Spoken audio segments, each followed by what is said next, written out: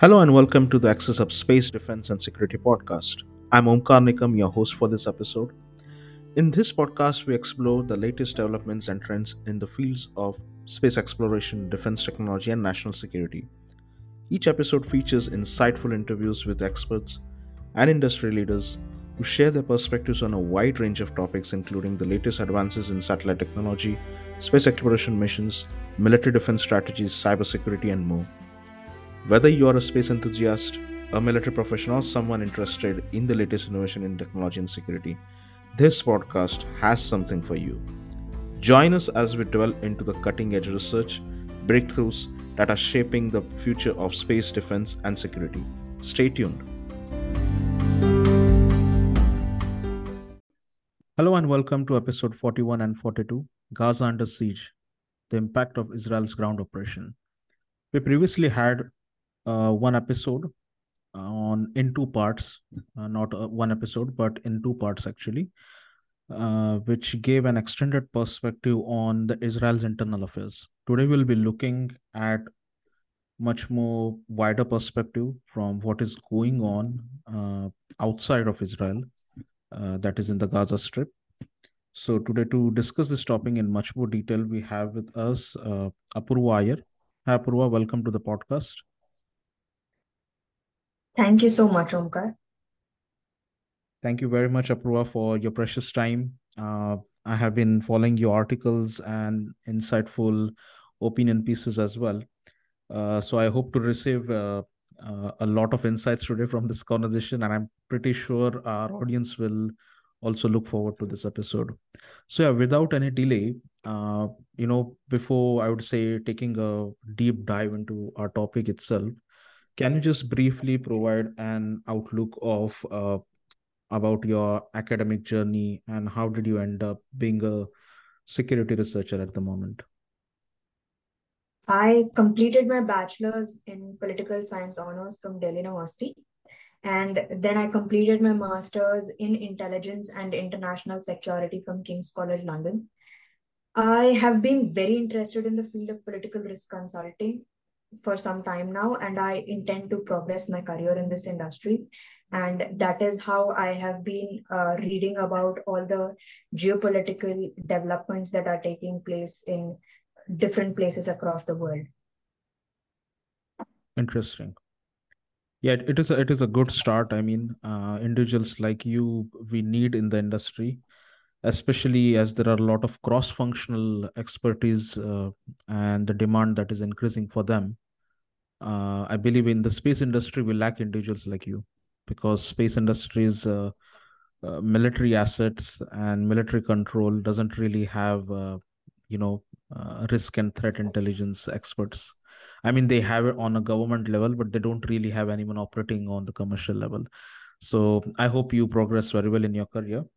So yeah, taking a deep dive into the topic in a broader sense, I would first like to dissect the basic aspect of the topic, because we have a much more broader range of audience from space, defense, and security sector. So primarily, it's the defense and security sector. They are very much aware about the terms like ground offensive, ground operation, but the space industry is not much more familiar with that. So before we dissect the broader sense of what is going on in Gaza, can you please tell us what is the definition or the meaning of ground operation or ground offensive? Now, ground offensive or ground operation refers to a military action that has been launched on land using ground troops to achieve a predetermined objective. Now, on October 7th, the Al Aqsa floods was launched by Hamas, and in retaliation, Israel declared Operation Iron Sword. Now, there have been various conflicts that have taken place between Israel and other Palestinian factions in the past, but this is the first time Israel has declared a state of war and has now formed a war cabinet that also includes the members of the opposition parties. Now, this ground offensive is of utmost significance for Israel because this is the first time that there have been Palestinians who have been able to capture territories within Israel, which was not even possible during the Yom Kippur War when Egypt and Syria were only able to enter Sinai and the Golan Heights. So, in that perspective, Israel is focusing a lot on the ground offensive. And there have been various statements that have been released by Israeli policymakers, such as their defense minister calling them as human animals, and the fact that they will wipe Hamas off the face of earth. Now, in the early stages, Yes. they had launched an offensive, they had launched a raid, but they had not used the operative word, the ground offensive. They were using the words raid and operations, Okay. wherein they had used the IDFs for moving tanks and armored vehicles near the Gaza Strip's border. Now, the overall objective during that time was to clear the area of Hamas and then to locate the hostages. And there were several raids that took place, post which eventually the defense minister said that these are a three-stage plan, which is the first Israeli airstrike and maneuvering, which refers to the ground attack, which is aimed to root out Hamas. Then there is a lower intensity fight to defeat the remaining pockets of resistance. And finally, to create a security regime that would remove Israel's responsibility for life in the Gaza Strip. Now, not just the Israeli military commanders, not just the Israeli politicians, but I think across the world, everyone knew that the challenges that they are going to face Hamas to remove it from its roots. So finally, it was on October 28th when they had moved with the second stage of ground offensive. And in this stage, rather than having a very broad objective, a broad aim, the Israel was able to have a much more concise understanding of the situation, and they gave that kind of an objective, which was easier to achieve. So rather than launching like a huge ground offensive, the IDF eventually had a strategic plan to weaken Hamas by cutting off its roots and limiting its resources to such a situation that they are not able to attack Israeli cities. The aim is Okay. to continuously apply pressure to this situation and then to diminish the threat to a very minimal situation level. Now, I Okay. completely understand that this is very complicated. This is very theoretic in understanding, but I have tried to, I'm going to simplify it as much as I can. But even in that, I can vouch that whatever I'm going to say is just scratching the surface. In fact, barely scratching the surface, because this is a very complicated ground offensive that Israel has launched on the Gaza Strip. Okay. Now, yeah, so in the initial stages, Gaza Strip, they had eventually divided into two, and they have said that the IDF has moved towards the Gaza city. They have reached the coastlines. They are moving from north to south, and they are moving. As of now, the situation is that they are have reached one of the major strategic locations, and they are moving towards the Al Shifa hospital. But despite the current news about this is the progress, that is the progress with regards to the Israeli Defense Forces movements, a major concern in my perspective is that the actual challenges, they are going to face it now. They have faced a lot of challenges, but they are going to face even more challenges in terms of the terranean and the subterranean warfare.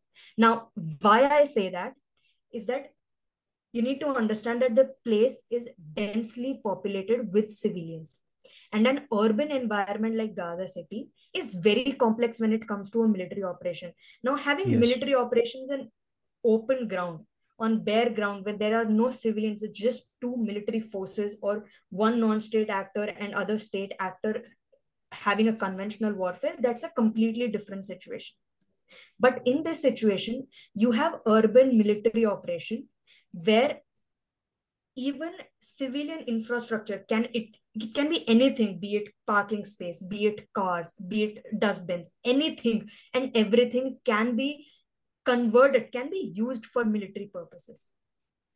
Moreover, there is a leverage over here is that there is a vertical landscape.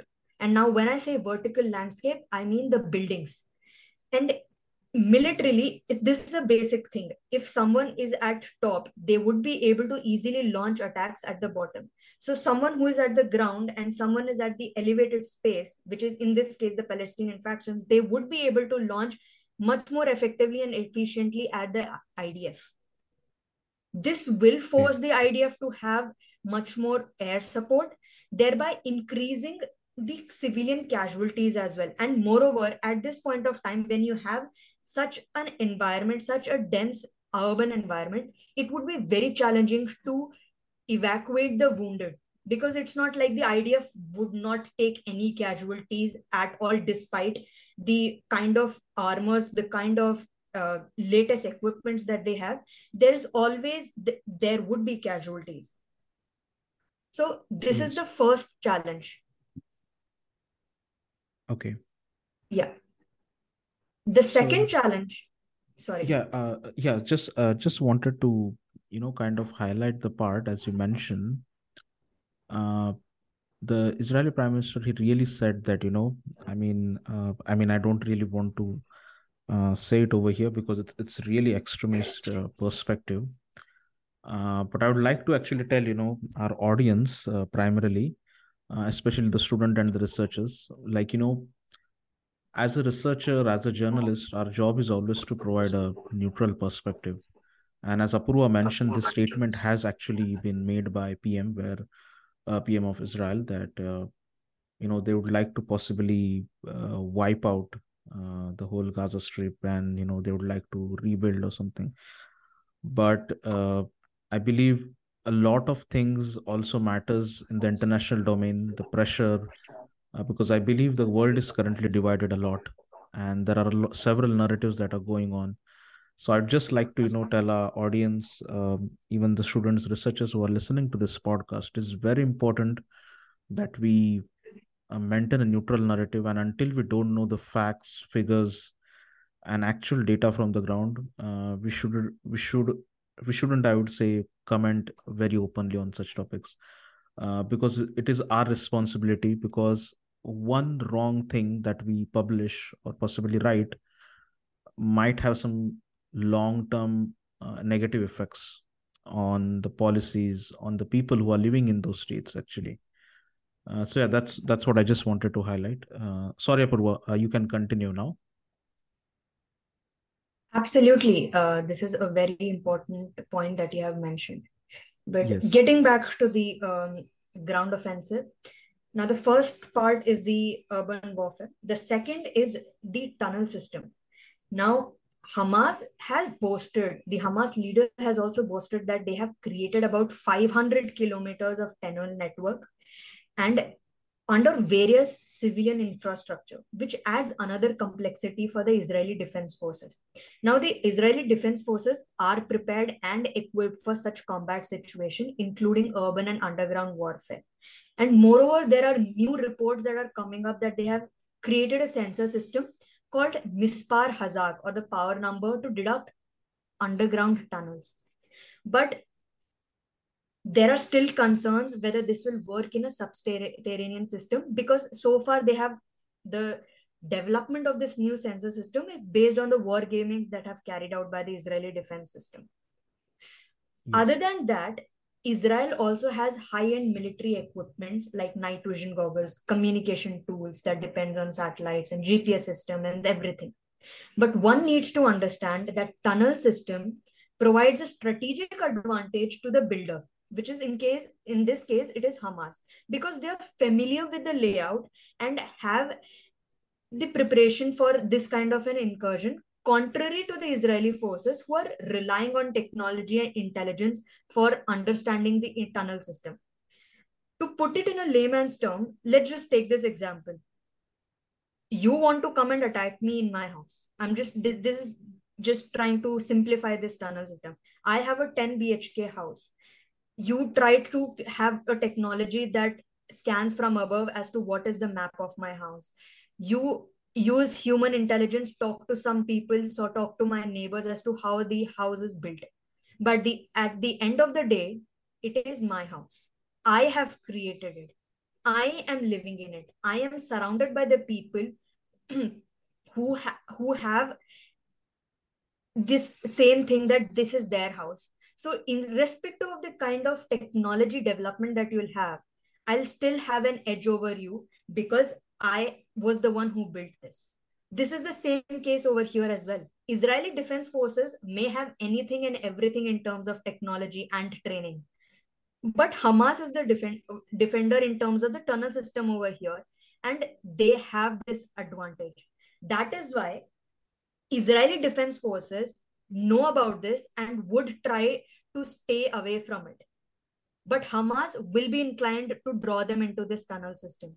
Now, IDF has so far demolished about 100 plus tunnel systems using various methods. And the recent technology that they're using is called sponge bomb, which is a non-explosive chemical bomb that releases a expanding foam that quickly hardens so that it completely blocks the tunnels. So now, Okay. so far, they have not mentioned it whether they have started using this in terms of the war, because so the reports are only coming that they're either cementing it or raising it, or but this is another technology that Israel has, and there are also news coming up whether they'll be using robots and drones to help navigate the tunnels. The third and the most important aspect of this ground offensive is the hostages. In the Yes. attack that took place on October 7th, there were about 200 hostages that they were taken. It can be plus and minus based on various reports from different um, uh, organizations, but about 200 hostages there are there. And based on the videos that have been released and the kind of uh, situation that have taken place in the past, there is an existing theory that the hostages may be held up in tunnel. This has not been confirmed yet, but there is a possibility.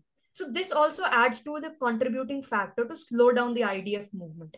So in this case, the Israeli defense forces, although have the capabilities to carry out this kind of an action, but also they need to understand that they have to think about other aspects as well, be it the potential responses from the Iranian proxies, the hostage situation, the civilian casualties, and various other things in this geopolitical landscape. Okay. That's a very interesting perspective. I mean, in an extended manner you provided. The situation about hostage. Thanks for mentioning that. Uh, because I personally actually didn't know whether to add that question because I personally didn't had so much knowledge on it. But thanks to you for highlighting that part as well. Moving ahead, as we were just discussing about the hostages, what are the humanitarian implications of the ground offensive from your perspective?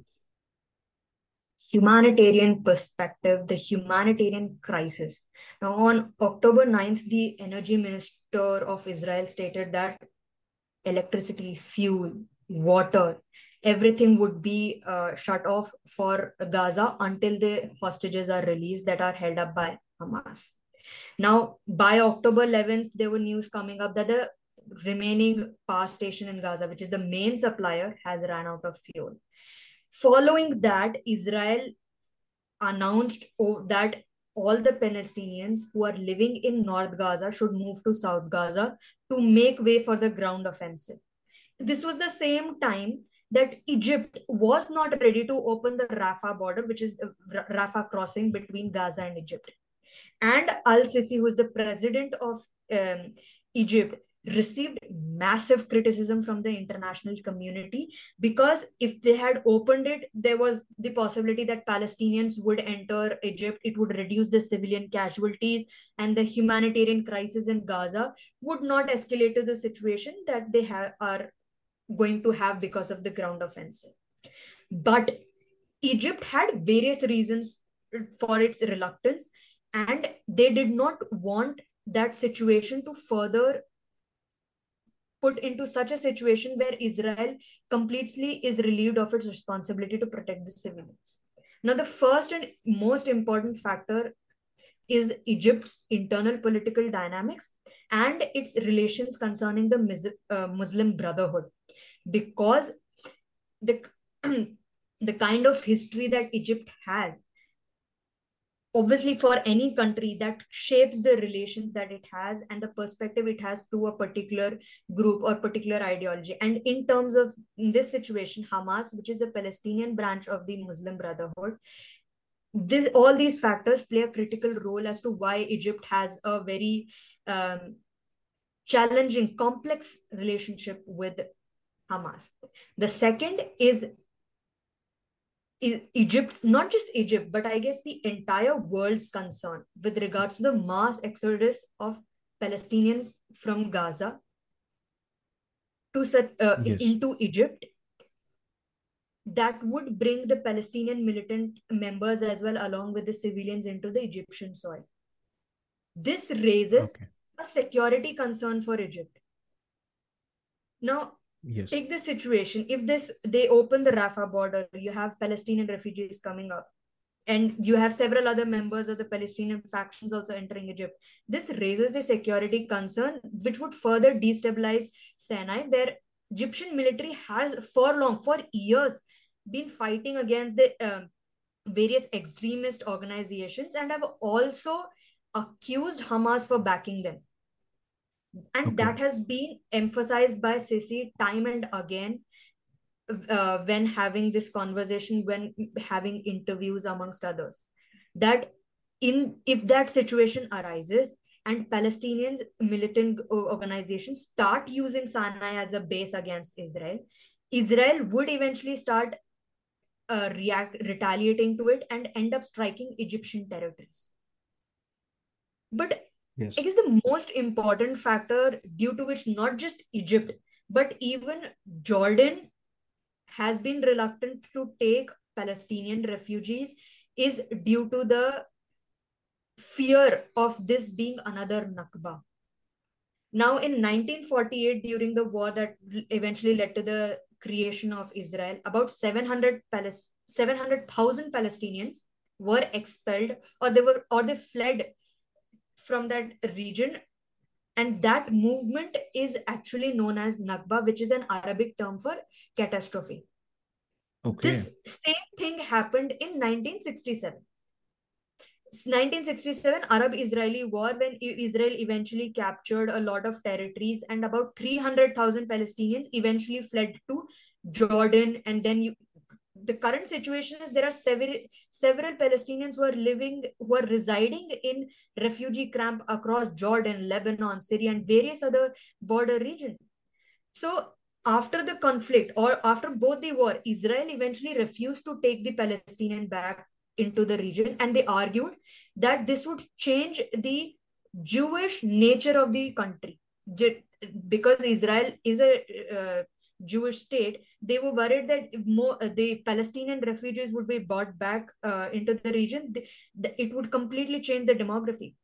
And that is what everyone is now fearing, that it would be a repeat of history itself, that in case they open the Rafah border, there would be again the mass exodus of Palestinians.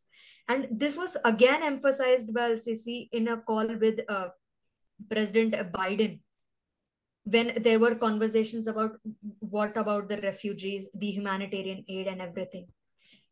And Yes. now, the reason now I am stating about these things is to understand it from various perspectives, because everyone has been pointing out as to why Jordan is not opening up their borders, why Egypt is not opening up their borders, because they do not want to be complicit to the fact that Palestinians have again been uh, removed from their land. They do not Yes. want to have that kind of a situation. So considering the sensitivity and complexity of the situation, even King Abdullah of Jordan said that I speak for Jordan and my friend Egypt, that when it comes to the Palestinian refugees, this is a red line that we would not be crossed. So, based current situation, what's happening in Gaza, what is the humanitarian situation, is that the situation is moving from bad to worse, and now to the worst possible situation that one can imagine.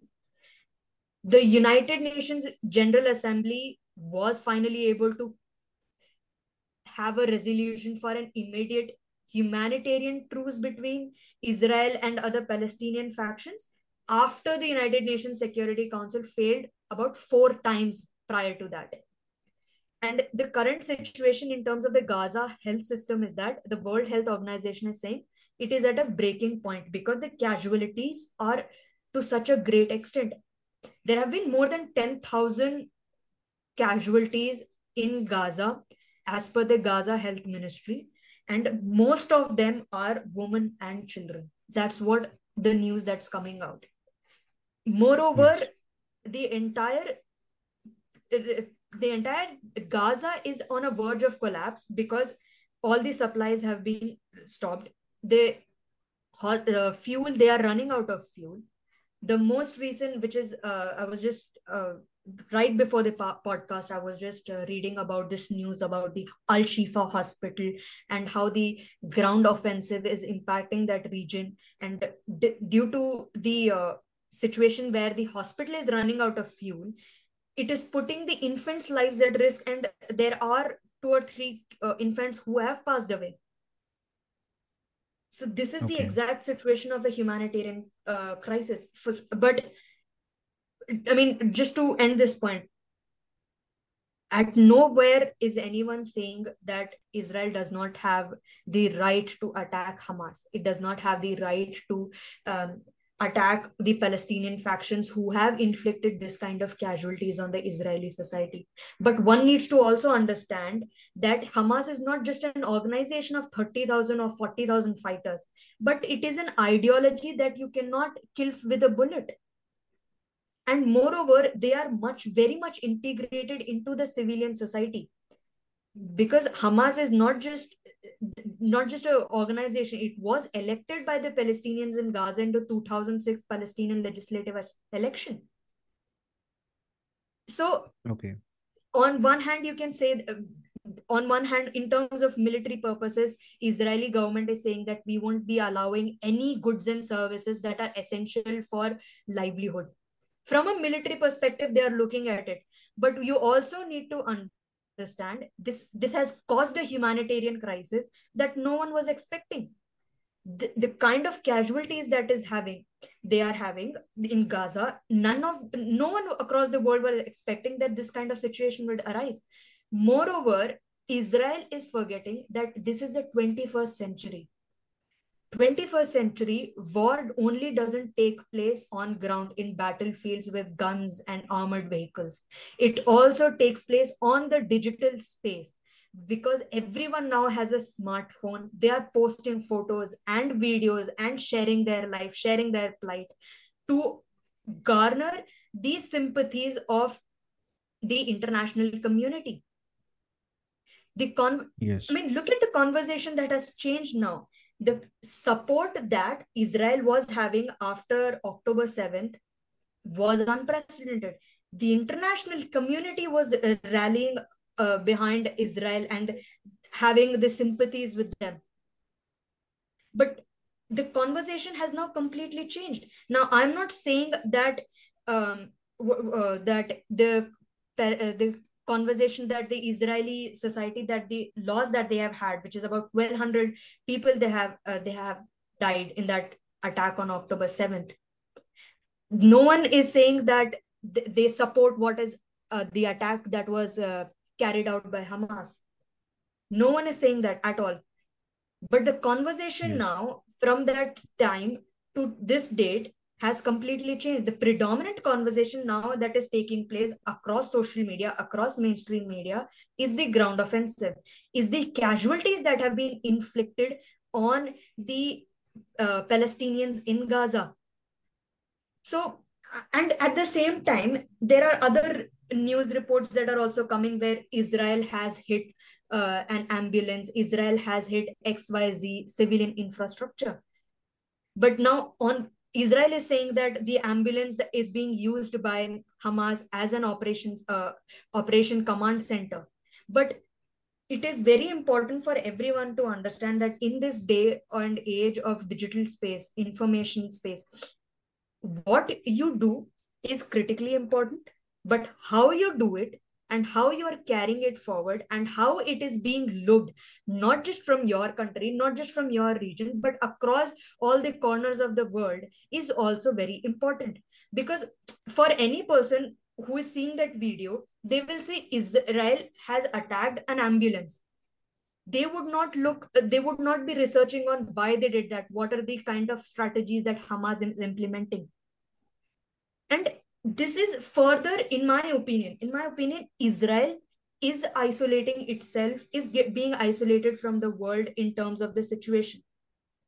The civilian casualties that is increasing in Gaza has led to a situation where even countries that were with Israel are now saying that it is very important to have to deal with this humanitarian crisis that is taking place on ground.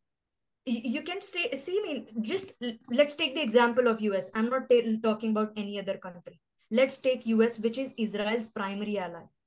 You have a situation in the US State Department where Josh Paul, who's a US State Department official, resigned, saying that I am not happy with the kind State or Department is handling this crisis. And it's not just Josh Paul. Josh Paul has resigned. He posted his resignation letter on LinkedIn. That is also that can be read. But it's not just him. The entire State Department is now silently or openly saying that we are not um, supporting kind supporting the way the State Department is dealing with the situation, this kind of support that the US is having for Israel despite this mounting civilian casualties in Gaza.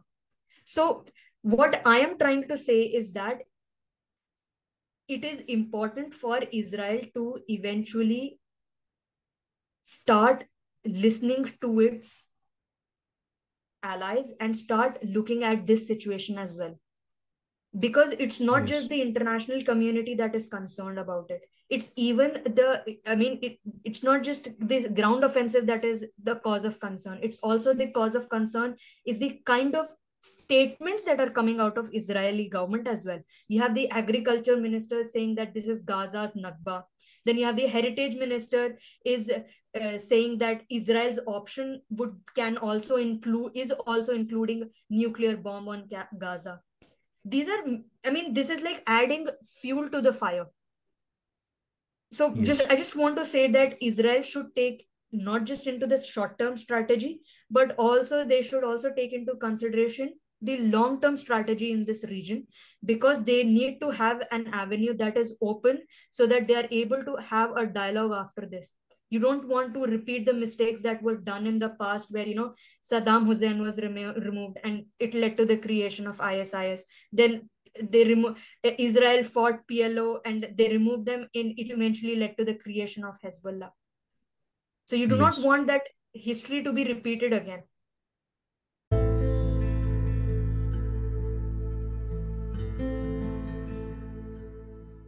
Thank you for listening to this episode. If you find our podcast insightful, then please like, share, and subscribe. See you in the next episode. Thank you.